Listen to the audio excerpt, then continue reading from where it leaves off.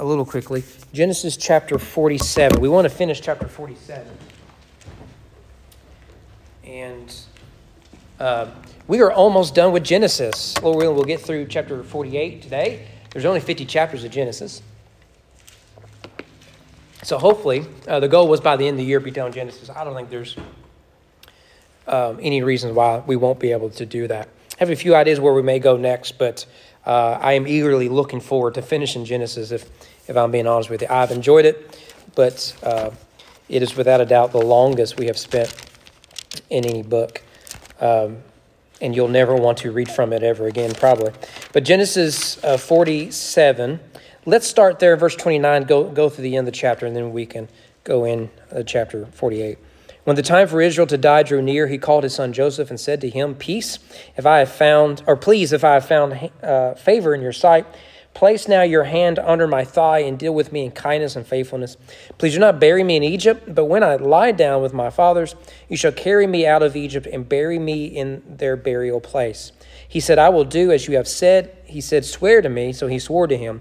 Then Israel bowed in worship at the head of the bed. Well, just to remind you again where we are in the story of Joseph, going all the way back to chapter 42, this is the process of reconciliation.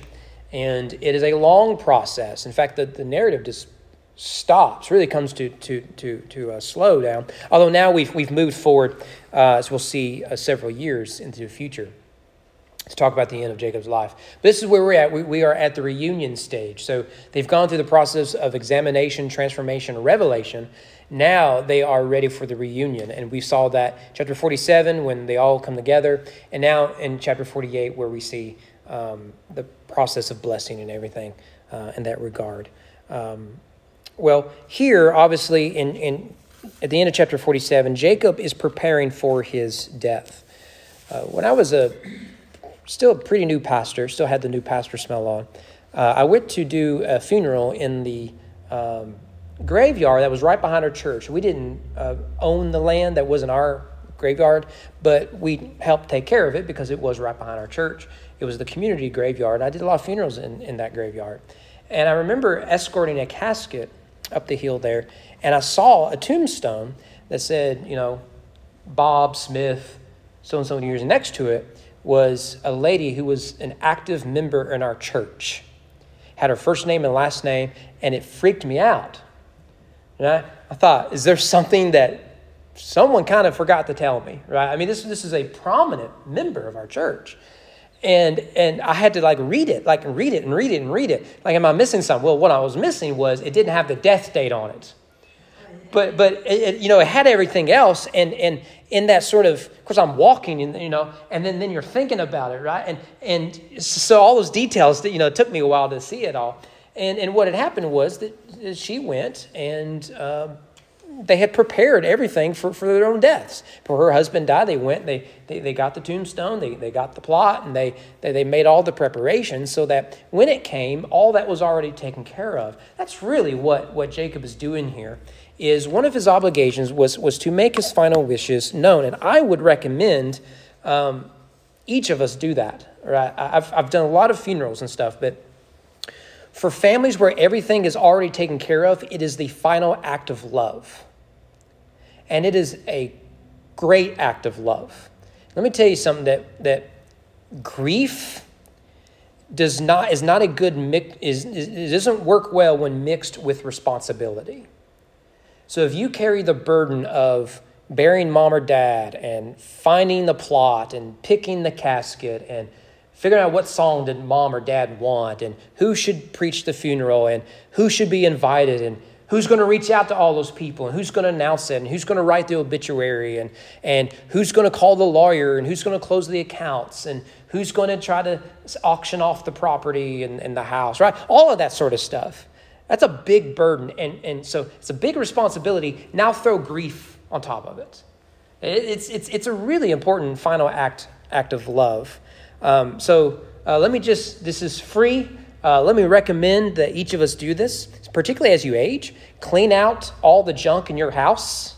Start there. You do not need all that junk. You can't take it with you.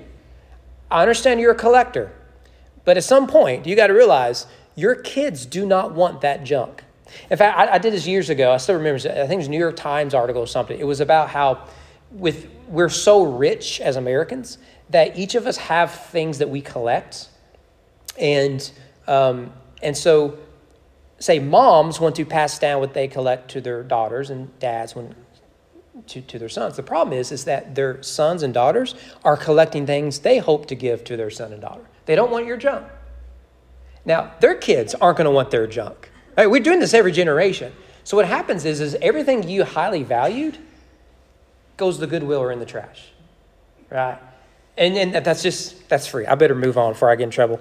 Have a will, final wishes, clearly organized, so that it can all be taken care of. Preparations, funeral services, securing an inheritance that is legally sound. If there is money left behind, there will be lawsuits and there will be broken relationships. Right? Your goal needs to be, you make preparations that I want all my children to still talk to each other this upcoming Christmas. Right? That needs to be your goal. And every Christmas after that. I do not want to be the cause of the family breaking apart. I had someone say to me recently that who just buried a loved one. And that loved one had taken care of a lot of this stuff. And I had made a comment, in my experience, I think all of us should do this. And this person says, no. One of my kids won't hardly talk to me, so I'm going to leave all this to them, and it's going to be a mess, and maybe then they'll learn their lesson. And that's the sort of person that needs to be boinked right in the eyes. The Bible has a name for people like that. It's fool. That's a foolish thing. It's a very unloving thing to do. But here's Jacob doing this. Now, they are settled in Egypt, and years have gone by, and he's preparing for his death. And he goes to Joseph, who is his favorite child. Remember that. That hasn't changed. But also his most powerful son, and he makes his wishes clearly known. Because Joseph really can secure that he can be buried in Canaan. And his basic wish is to be buried in Hebron. So verse 29, if I found favor in your sight, that's a common phrase in Genesis. We can skip that. But in verse 29 30, bury me in my burying place, right? The redundancy there is for emphasis. He wants to be buried in the family graveyard. Now, the graveyard is the cave of Machpelah, which Abraham bought in Genesis 23. Remember, that was that long chapter that was really boring. Basically, Abraham hired a real estate agent and bought like an acre of land to bury his wife in. And you remember the significance of that is this is the first time a Hebrew possesses the land. It's a small piece of land, right? So it's an important moment.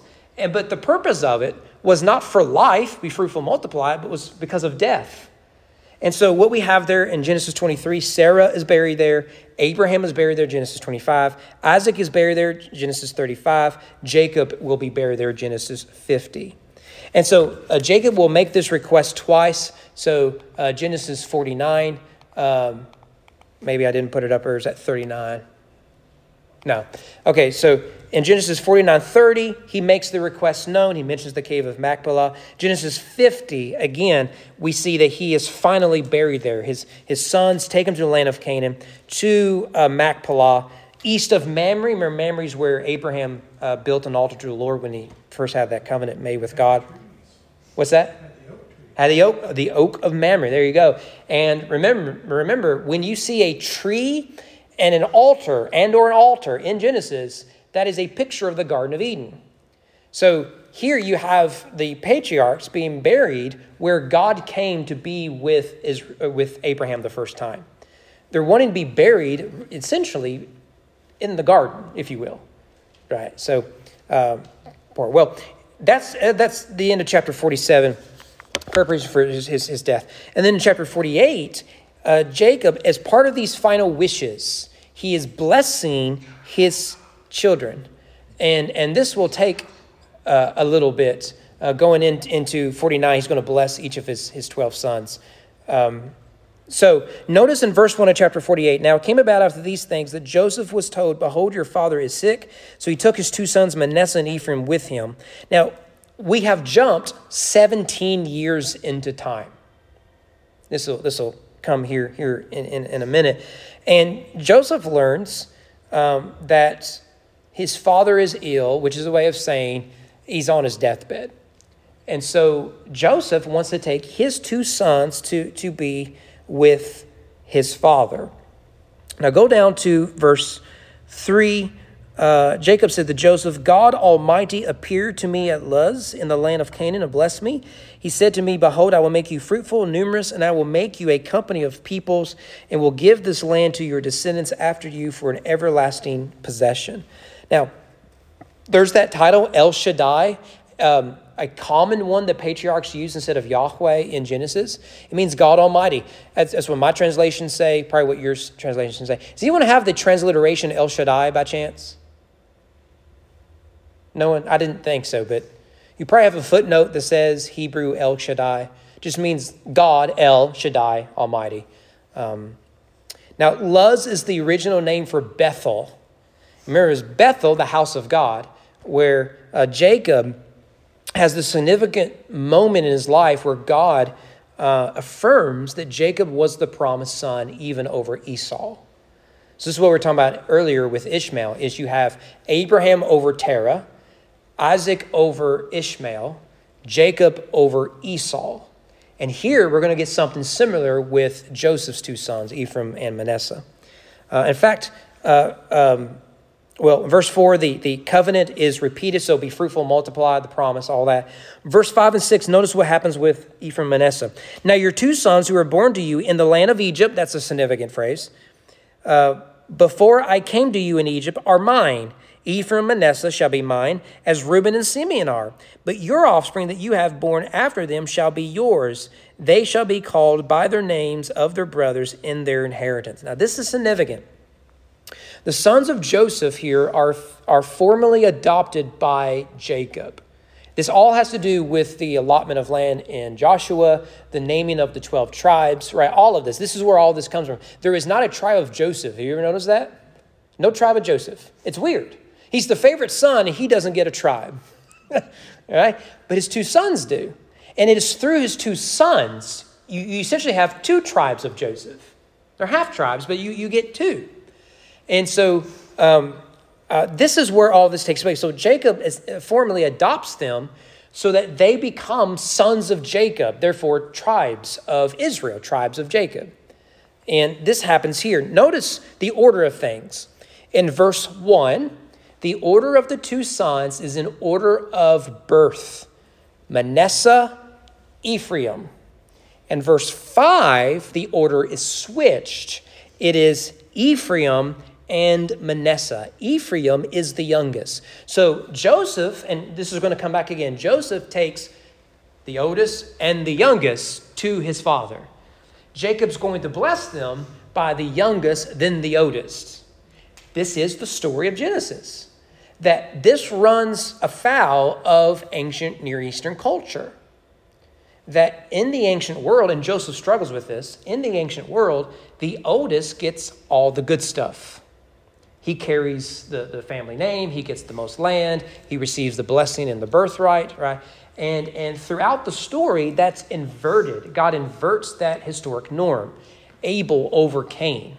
And of course, Abraham over Terah, all the other ones that we've done that. Here, Jacob is doing it. Now, remember, Jacob stole all of that, but and it's affirmed later by God. But here, Jacob is proactively choosing the youngest over the oldest. And so, if we go down to verse 8, this is fascinating. When Israel saw Joseph's sons, he said, "Who are these?"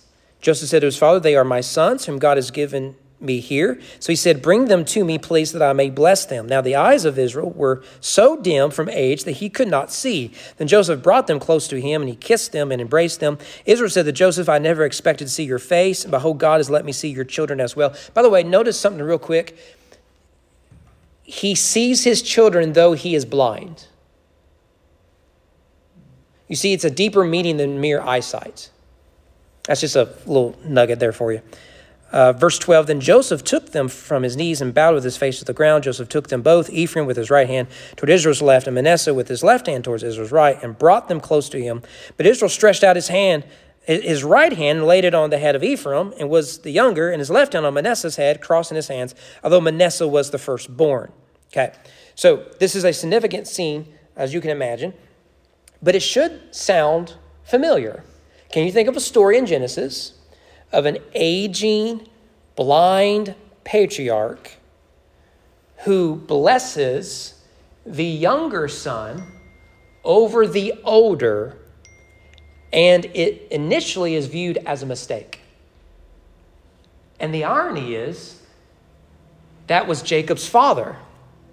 You remember the story, right? Isaac is old, and Jacob, in partnership with his mother, he dresses as Esau. And the deceiver deceives his father.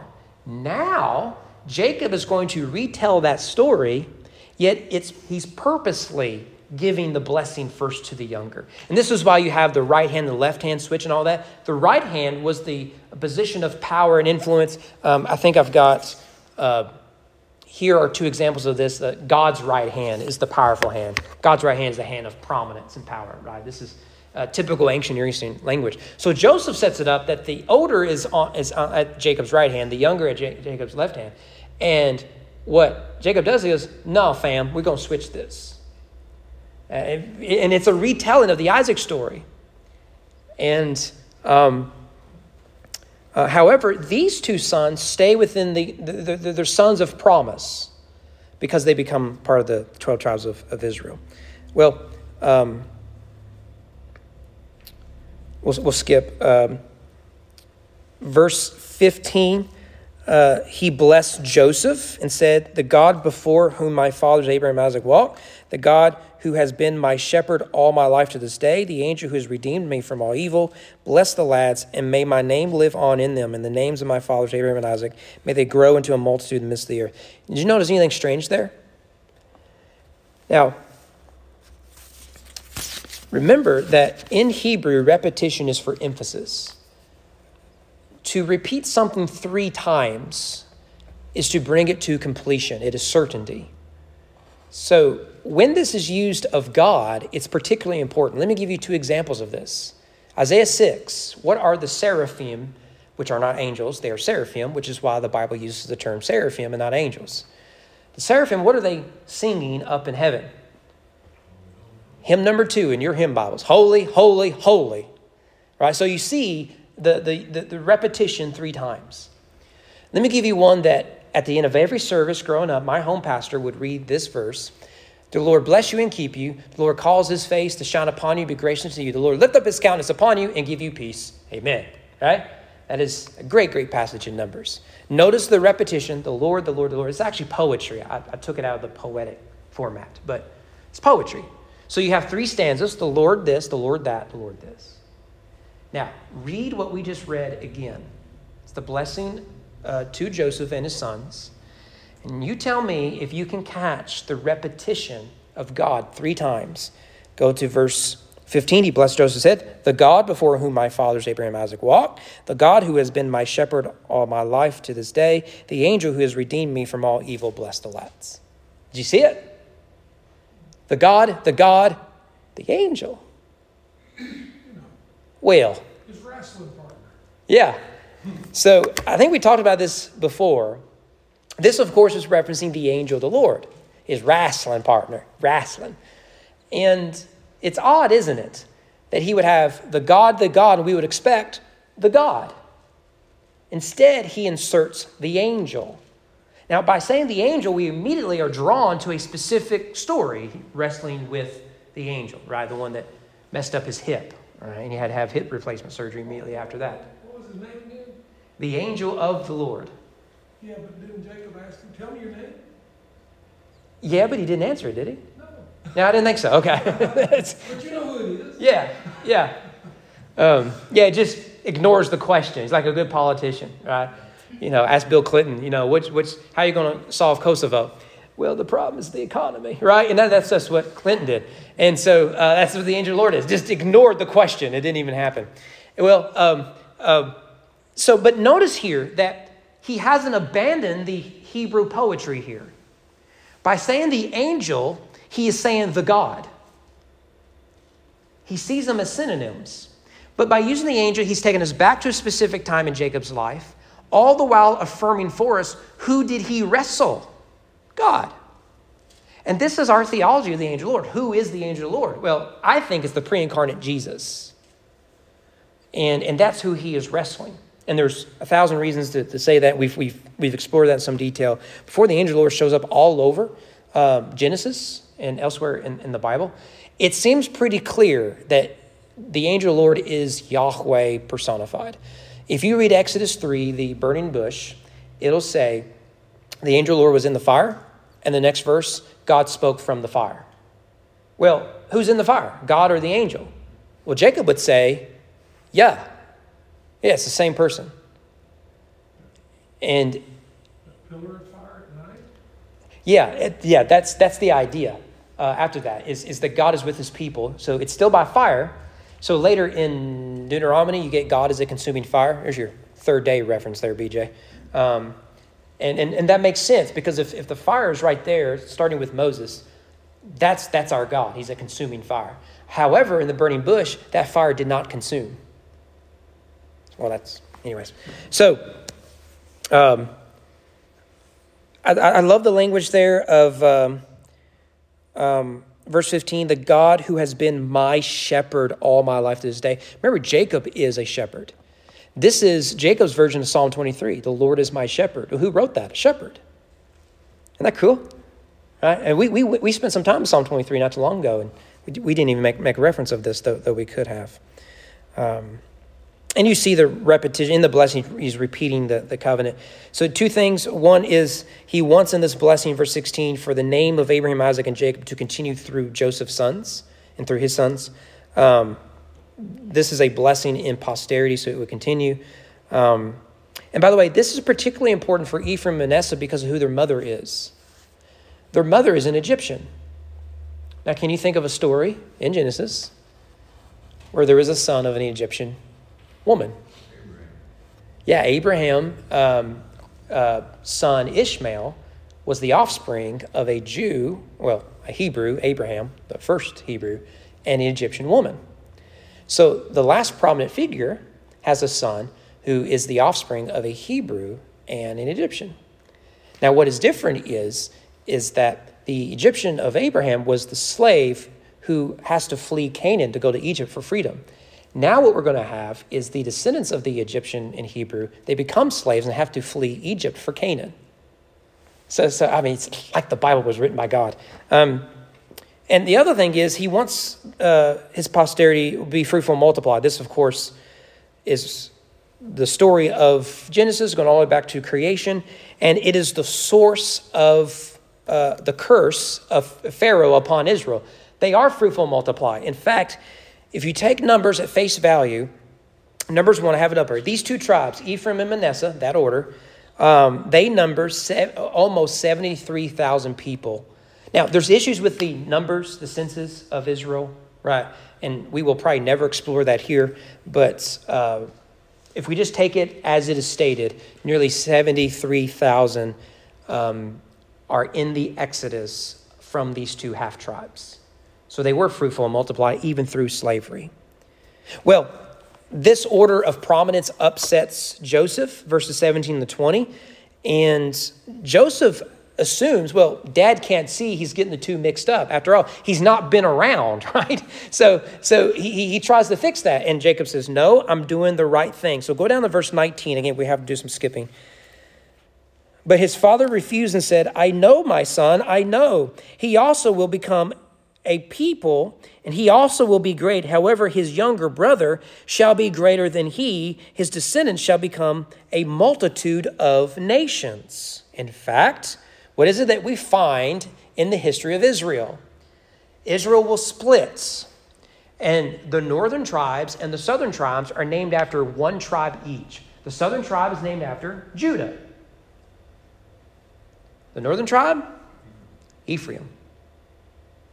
And so here it becomes multiple nations, right? Multiple tribes. And so we see that right here. Jacob is able. Now, he can't see what's in front of him, but he can see what's far ahead of him beyond his own death, which is pretty cool. Well, Jacob makes a few final promises.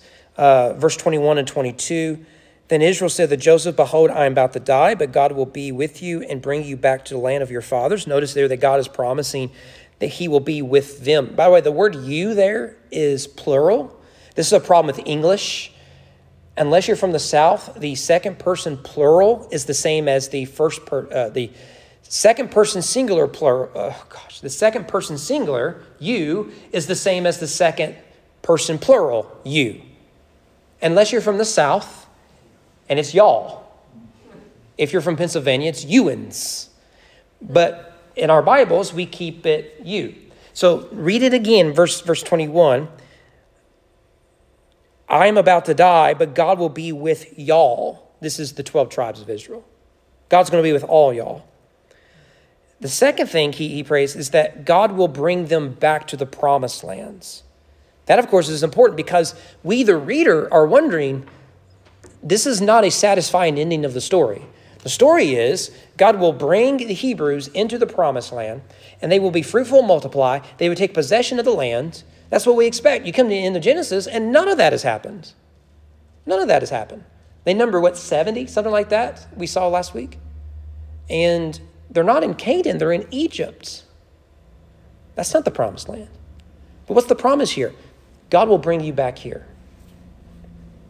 Well, finally, there's the issue of the city of Shechem, verse 22. I'd be interested to see what your translations say. I give you one portion more than your brothers, which I took from the land of the Amorite with my sword and my bow. Does anyone there have a reference to Shechem? This is a translation issue.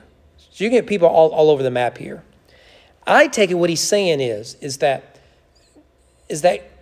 Joseph will receive a portion of land, even though there's not a tribe after him. And that land is Shechem. Now, you have to go into the Hebrew to see the word Shechem is in the Hebrew. It's translated instead of transliterated. But this is a matter of debate. I will say the reason I settle on the Shechem thing is Shechem was an important city for the patriarchs. It was the first place Abraham visited in the promised land, Genesis 12:6. Jacob settled in the city and purchased land there. That's Genesis 33. Remember that Jacob's sons committed genocide. They were the Shechemites. It happened there. And that we know that Jacob and his sons would pasture flock in the city. But what is most significant is the Genesis ends with Joseph saying, when I die and God takes you to the promised land, bury my bones in the promised land. Where do Israel end up burying Joseph? Joshua 17:7. Shechem. This is where he's buried. So I take that as a promise from Jacob to that. Okay, so what do we do with this chapter? Real quick. So I want to make sure that we did a lot of skipping. What do we do with this? Two things that stick out to me. I'm sure we can look at a bunch of others. The first thing is that God's promises are not racial or ethnic or anything like that. That is to say that the covenant of God with his people are not limited to an ethnicity. And we see this here. We start to see it here.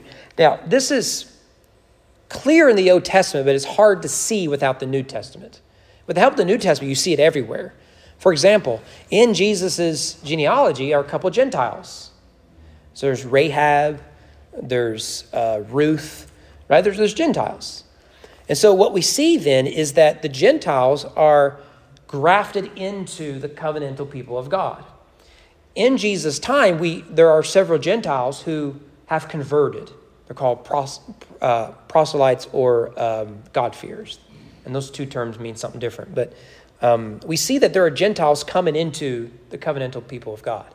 You read the Old Testament, and it's clear that when Israel takes the land, the purpose was to bring the nations into it. Right? So when they extend their borders, they're drawing the nations closer to God. That was the idea. However, once you get to the New Testament, this is made explicitly clear. You remember in John 12, on the eve of his execution, Philip brings two Greeks to Jesus. And John makes a big deal of it because it shows the reader that the kingdom Jesus was bringing was not a Jewish one. It was a cosmic one. A cosmic one that would encompass people of all races and ethnicities and all that sort of stuff.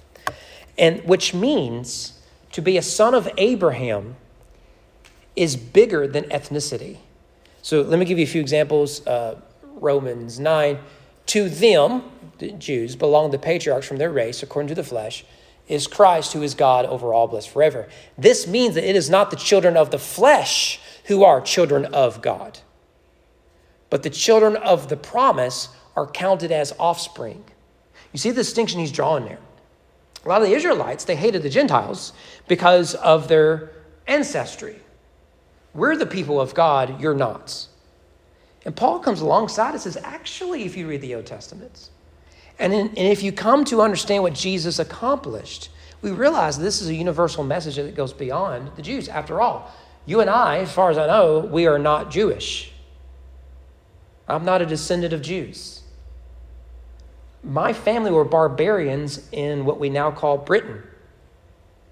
That was my family. We were pagans. I'm guessing your family were pagans too. Whether that was, maybe you were Norse pagans, right? Maybe you were British. What's that? Mayan pagans. There you go. There you go. Yeah, you could have been Germanic pagans. Could have been Roman pagans. You're pagans.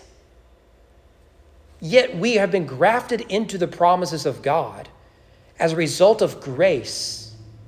Now, you're saying, where is this? Okay.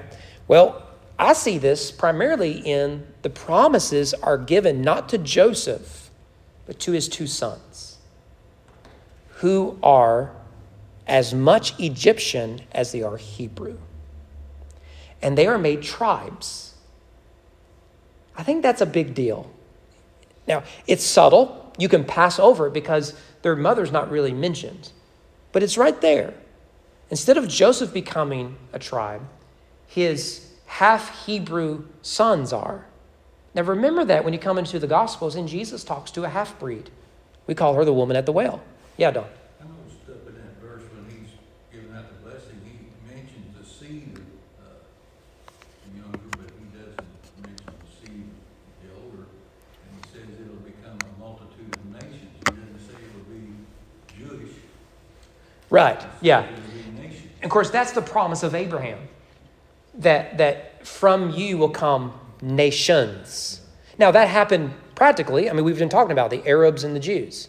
Those are nations. He only mentions the one son having the importance of the seed. Mm-hmm. Doesn't mention the other.